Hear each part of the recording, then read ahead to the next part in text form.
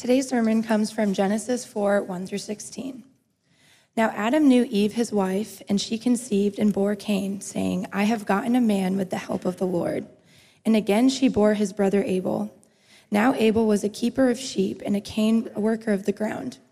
In the course of time, Cain brought to the Lord an offering of the fruit of the ground, and Abel was also brought of the firstborn of his flock, and of their fat portions. And the Lord had regard for Abel and his offering. But for Cain and his offering he had no regard. So Cain was very angry, and his face fell. The Lord said to Cain, Why are you angry, and why has your face fallen? If you do well, will you not be accepted? And if you do not do well, sin is crouching at the door. Its desire is contrary to you, but you must rule over it. Cain spoke to Abel his brother, and when they were in the field, Cain rose up against his brother Abel and killed him. Then the Lord said to Cain, Where is Abel your brother? He said, I do not know. Am I my brother's keeper? And the Lord said, What have you done? The voice of your brother's blood is crying to me from the ground. And now you are cursed from the ground, which has opened its mouth to receive your brother's blood from your hand. When you work the ground, it shall no longer yield to you its strength. You shall be a fugitive and a wanderer on the earth. Cain said to the Lord, My punishment is greater than I can bear. Behold, you have driven me today away from the ground, and from your face I shall be hidden. I shall be a fugitive and a wanderer on the earth, and whoever finds me will kill me. Then the Lord said to him, Not so. If anyone kills Cain, vengeance shall be taken on him sevenfold. And the Lord put a mark on Cain, lest anyone who found him should attack him. Then Cain went away from the presence of the Lord and settled in the land of Nod, east of Eden. A couple of years ago, the calm and ordinary streets of Beihai, it's a city in China, experienced the massive collapse of concrete and asphalt, which turned into this gaping sinkhole in the city. One of the more intriguing parts of the story when this happened was a scooter rider who got an up-front and close view of this sinkhole.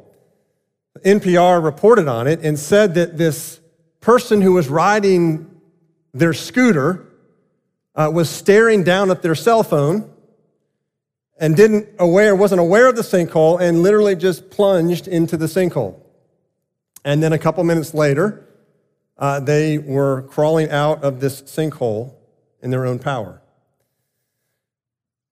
Thought about that story. What a picture of how oftentimes we experience sin. Minus the part of crawling out under our own power. But plunging into a hole of sin and then wondering, how in the world did I just get here? What happened that I'm now sitting in this hole? Now, while we may not be aware of what led to us falling in the hole, I can assure you that sin is aware of how you got in that hole. Right? Verse 7 says that sin is crouching at the door. Sin works in a certain way, and oftentimes we're unaware of it to the extent that we get caught in it and scratch our heads. Spiritual maturity is actually becoming more and more aware of how sin works so that we can tap the brakes. How does sin work? How does it work in the human heart? To answer this, we're going to look at the beginning of sin, the act of sin, and then the end of sin. First, the beginning of sin. Cain's sin of murder actually begins in verse 3. In the course of time, Cain brought to the Lord an offering of the fruit of the ground, and Abel also brought of the firstborn of his flock and of their fat portions. And the Lord had regard for Abel and his offering, but for Cain and his offering he had no regard. Two brothers, both bring an offering to the Lord. One is accepted, one is not. Abel's offering is accepted, Cain's is not. The glaring question is why? Now, some have said that the reason that Abel's offering is accepted is because it was a blood offering, right? There was an animal sacrificed, and that Cain's offering was not. It didn't involve blood. The problem with that reason is that the word for offering here in Genesis 4 in Hebrew, and that same word that appears throughout the first 5 books of the Bible, does not talk about or does not refer to a blood offering. It refers to a cereal or a grain type of offering. So then what was the reason why Abel's offering was accepted and Cain's was not? Well, look closely at what was offered to the Lord. It says Cain brought to the Lord an offering of the fruit of the ground. Abel brought to the Lord the firstborn of his flock. What we learn here is that Cain brought a token to God. Abel brought his best, most valuable animal to the Lord. Cain brought a token, Abel brought his best.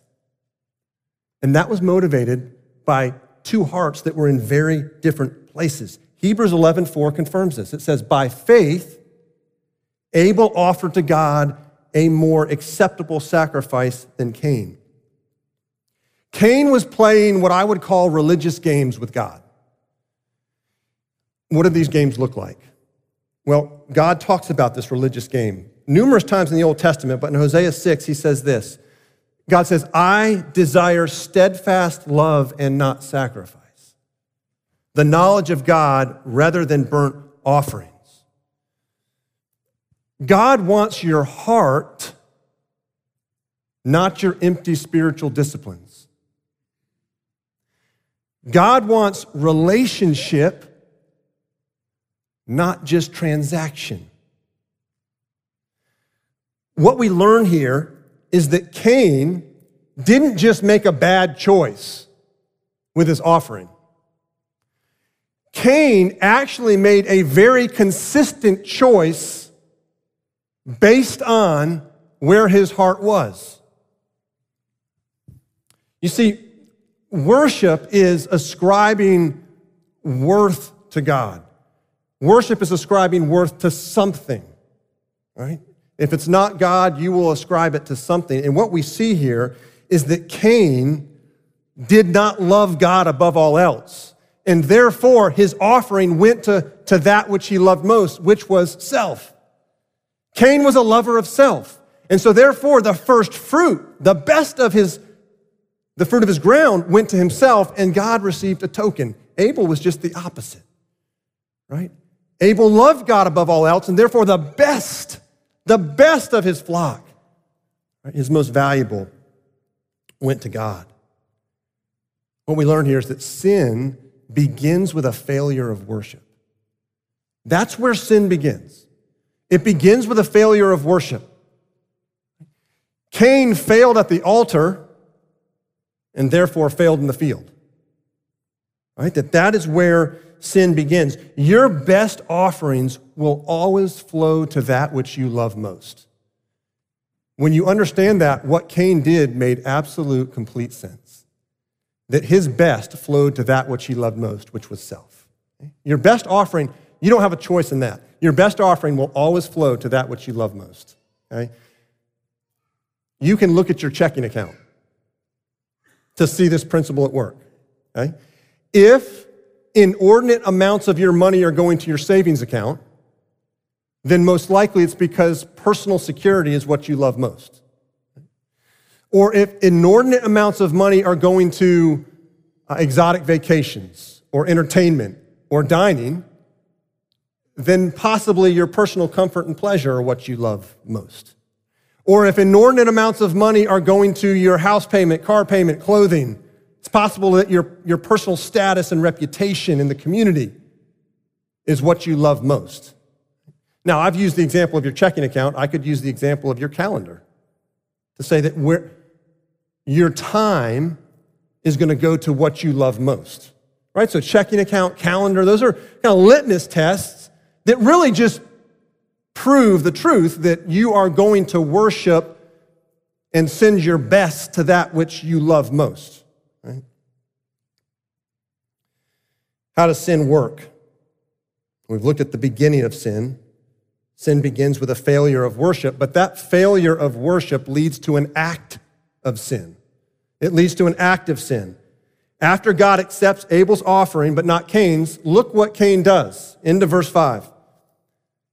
So Cain was very angry and his face fell. Then verse 8, Cain spoke to Abel his brother, and when they were in the field, Cain rose up against his brother Abel and killed him.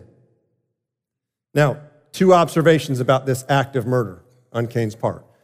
First observation is this, that murder starts in the heart and then moves out to the world around you. Or to broaden it, sin begins in the heart and then moves out into the world around you. For Cain, the murder began in his heart. He got angry, and then it became physical. Jesus makes this connection in the Sermon on the Mount when he says that the physical act of murder, right, begins with the act of murder in your heart. Right? You're going to murder somebody in your heart before you actually physically murder them. Now, why did Cain murder Abel? This is actually an exact question that John asks in 1 John, in his letter of 1 John, chapter 3, verse 12. Listen to what he says. We should not be like Cain, who was of the evil one and murdered his brother. And why did Cain murder Abel? Because his own deeds were evil and his brother's righteous. Now you get, well, okay, so why were Cain's deeds evil and why were his brother's deeds righteous? Well, John goes on to say in verse 16, by this we know love, that Jesus laid down his life for us, and we ought to lay down our lives for the brothers. Love is self-sacrificing. Hate is self-seeking. Right? Love is self-sacrificing. Hate is self-seeking. That's the theme of John's letter. And he refers back to this situation with Cain and Abel as an example of what it looks like, what self-sacrifice looks like with Abel and his offering versus what self-seeking looks like with Cain and his offering. Right? Cain was not a worshiper of God. Cain, as John says, was of the evil one. Cain, because of that, was a worshiper of self. And when self is on the throne, all threats to that throne must be destroyed. Right? If self is on the throne, to keep self on the throne, when any threat comes, it must be destroyed. And that's exactly what Cain did. Cain was on the throne. And as soon as his brother had success, right? Abel had success, religious success, and Cain failed. His only option at that point to keep himself on the throne was to bring his brother down and literally to just remove him and to kill him. Right? Jealousy and envy are major red flags of being a worshiper of self. Jealousy and envy flows out of, I am on the throne.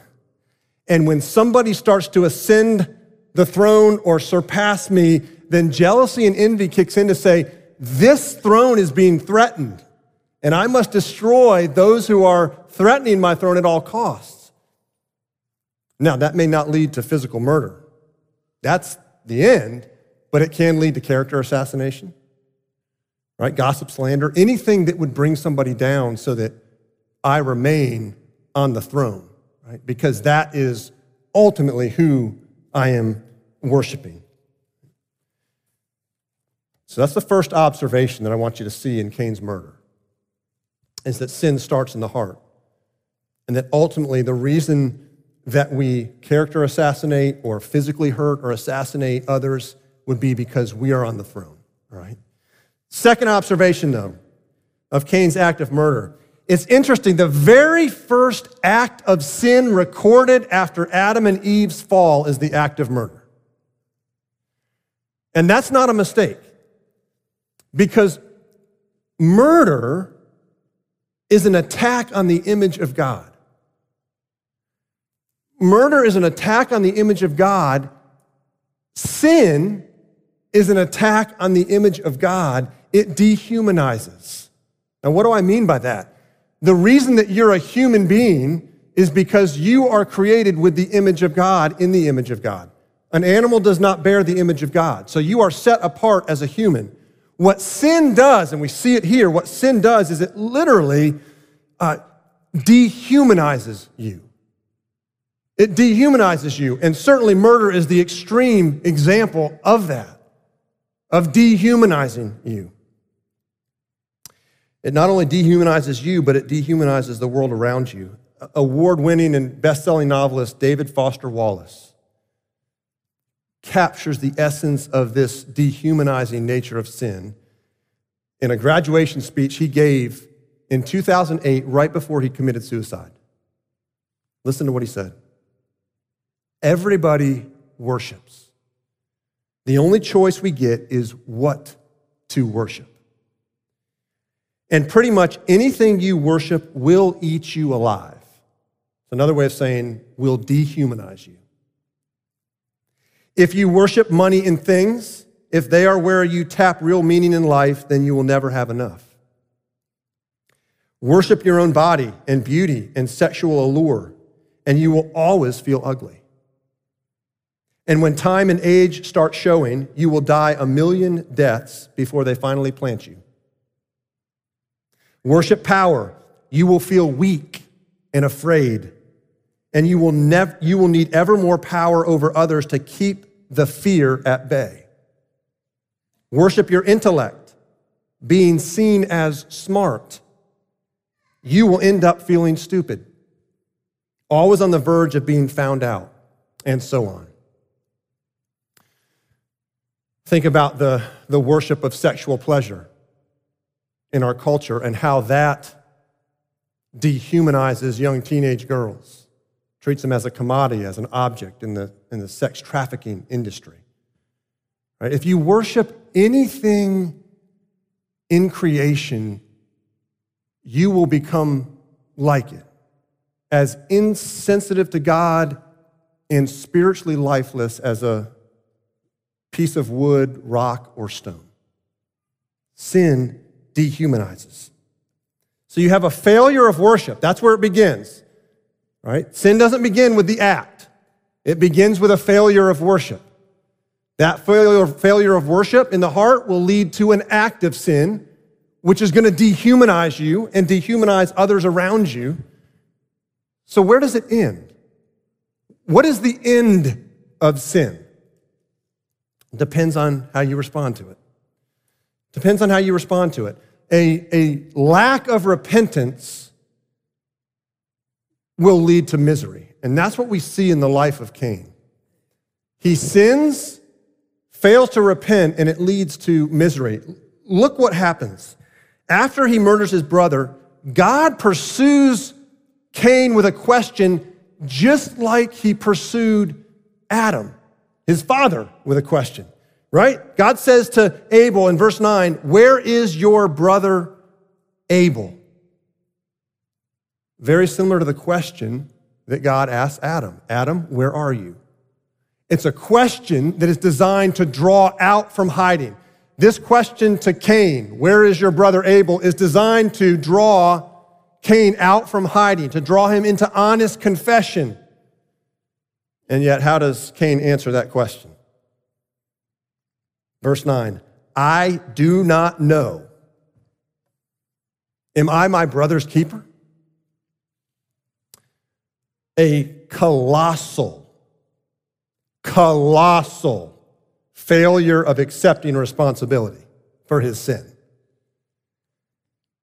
He did not own his sin. He would not own it. You say, where did he get that from? His father, Adam, did the same thing. When God said, "Where are you?" what did Adam do? It's her fault. It's Eve's fault, right?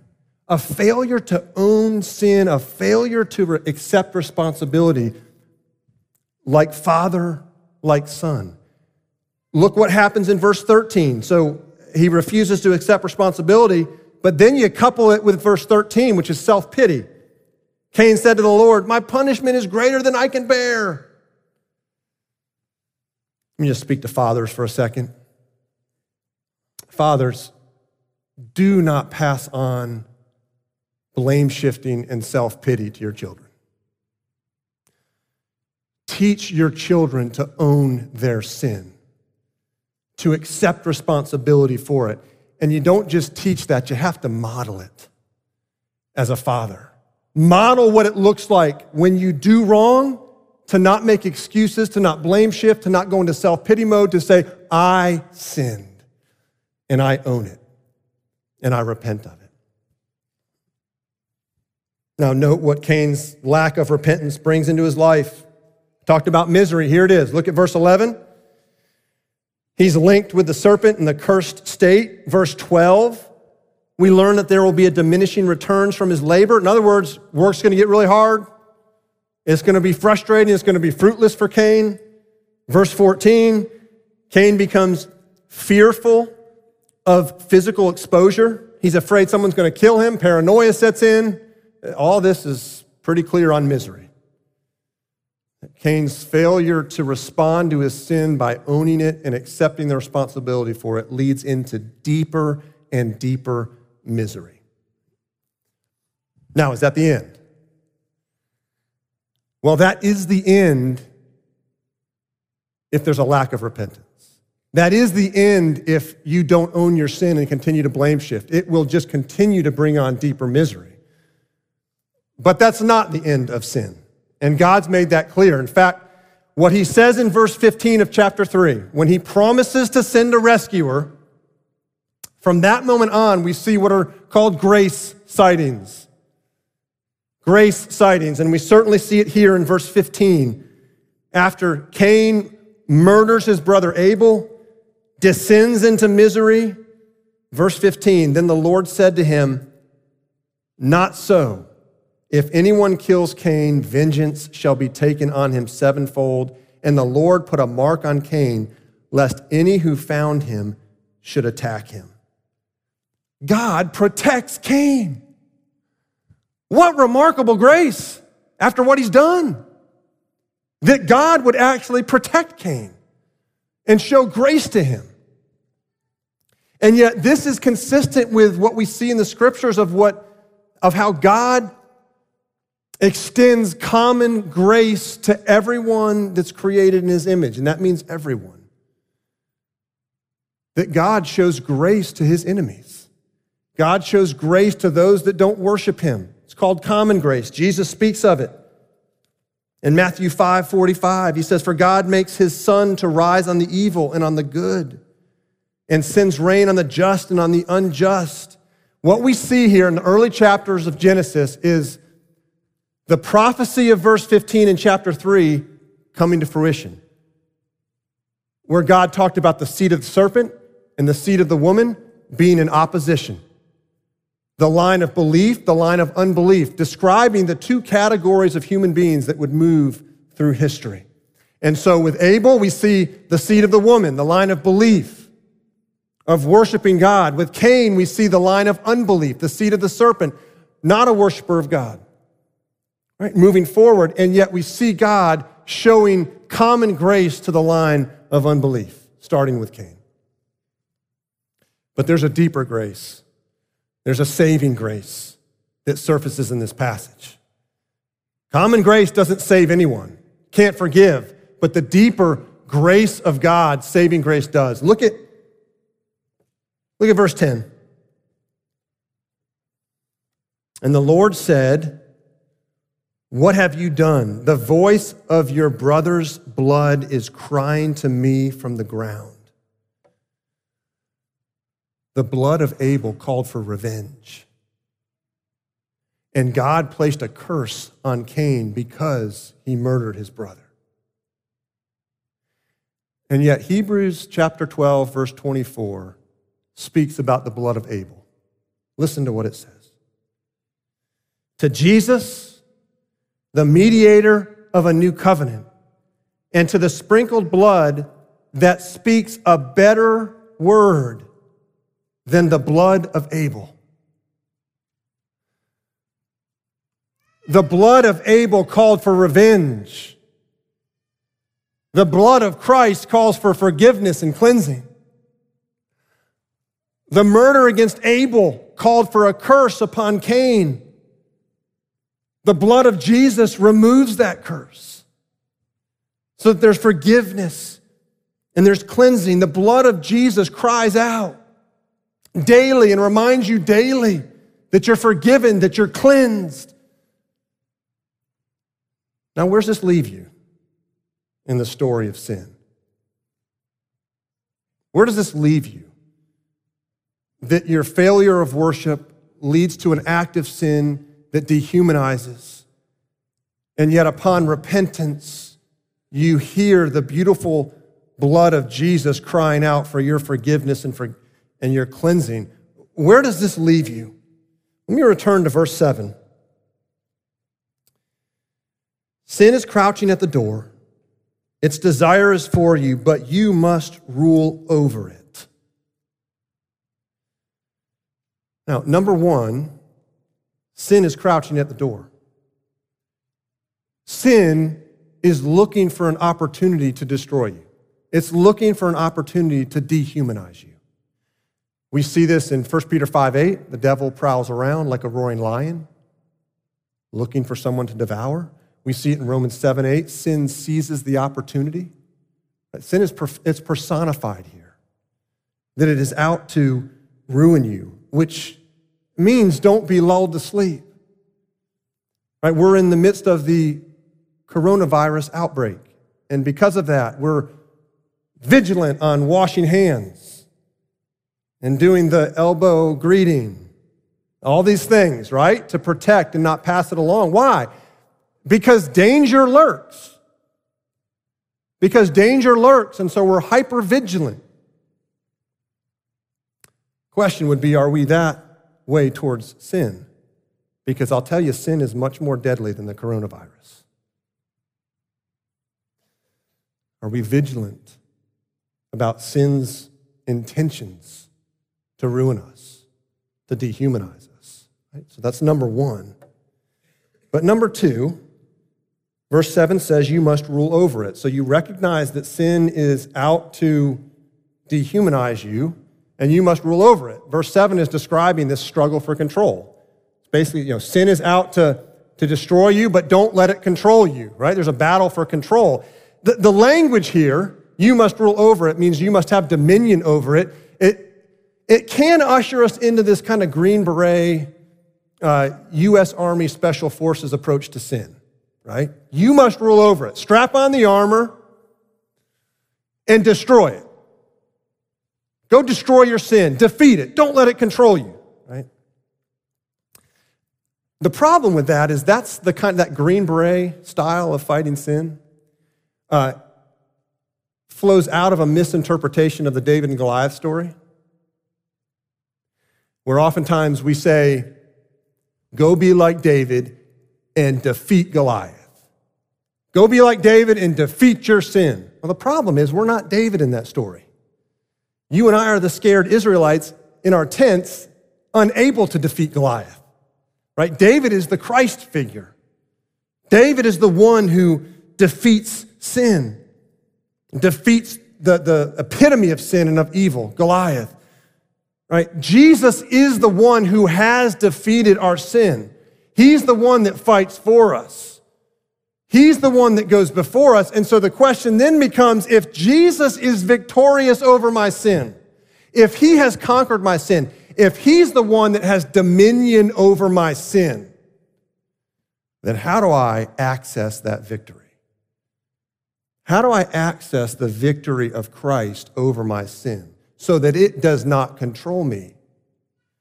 And this is where we have what are called the means of grace. It simply means the rhythms that God has given us by which we continually access the victory of Christ over our sin. The Word of God, right? Preached publicly, read privately.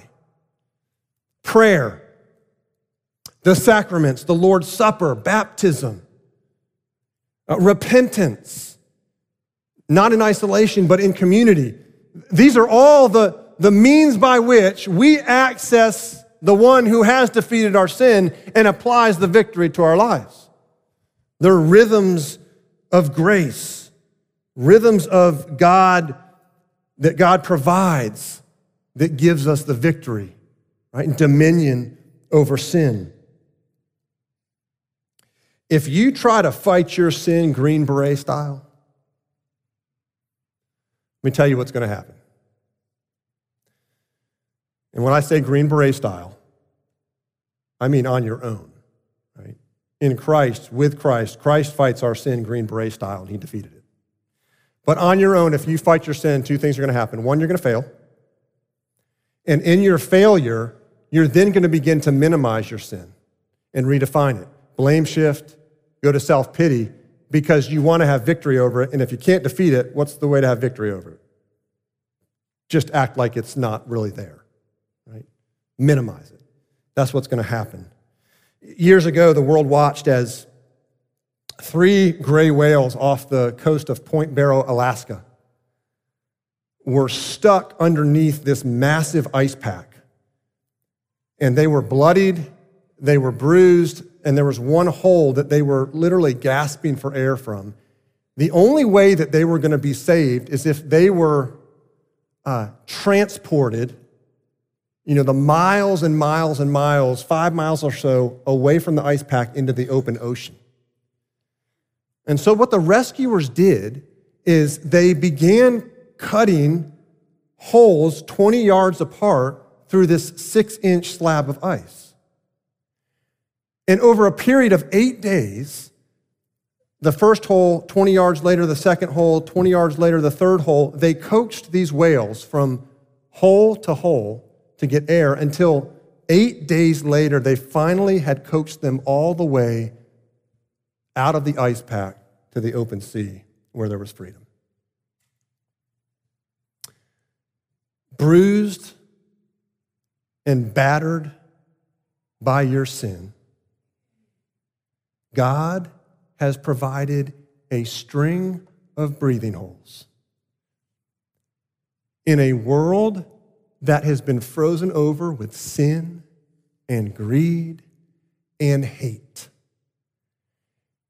so that you can breathe. And these string of breathing holes are called the rhythms of grace, the means of grace, the Word of God, preached publicly, read privately, prayer, the sacraments, the Lord's Supper, which we're going to enjoy this morning, repentance in community, not in isolation.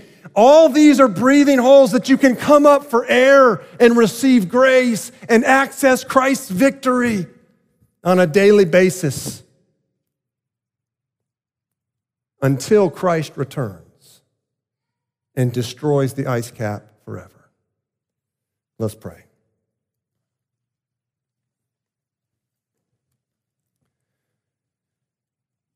Oh, Father, we thank you for your grace. We thank you in the story of sin that the end is not misery. If we turn to you, Jesus, we believe that the end of the story of sin is misery on our own. And for some of us, maybe we're experiencing that. But Father, under the frozen cap of our world of sin and hatred and disease and sorrow, you have broken in through the death and resurrection of Christ, and you have given us breathing holes. Every Sunday we gather like this as a corporate community, we receive and breathe that air of grace. And we do it throughout the week, and thank you for providing those breathing holes that we can find grace and receive victory, be reminded of victory. But it does make us long, Father, for the day that you will send your Son a second time to destroy that ice cap forever. That we will be in the new heavens and the new earth where there won't need to be these rhythms or means of grace. We will exist in grace with you, Jesus, permanently and perpetually. Father, for those that are being beat up and bloodied by their sin right now, pray that you would draw them to the surface to breathe. That they would breathe in your grace. They would breathe in your forgiveness. They would breathe in your cleansing. And Father, for those that are here that have never come to the surface, never turned to you, Jesus, would you draw them to turn to you, Christ, and find cleansing and find forgiveness? As we sing now, would you prepare our hearts for this meal that you've put before us? It's intended to renew us and to refresh us. In Jesus' name, amen.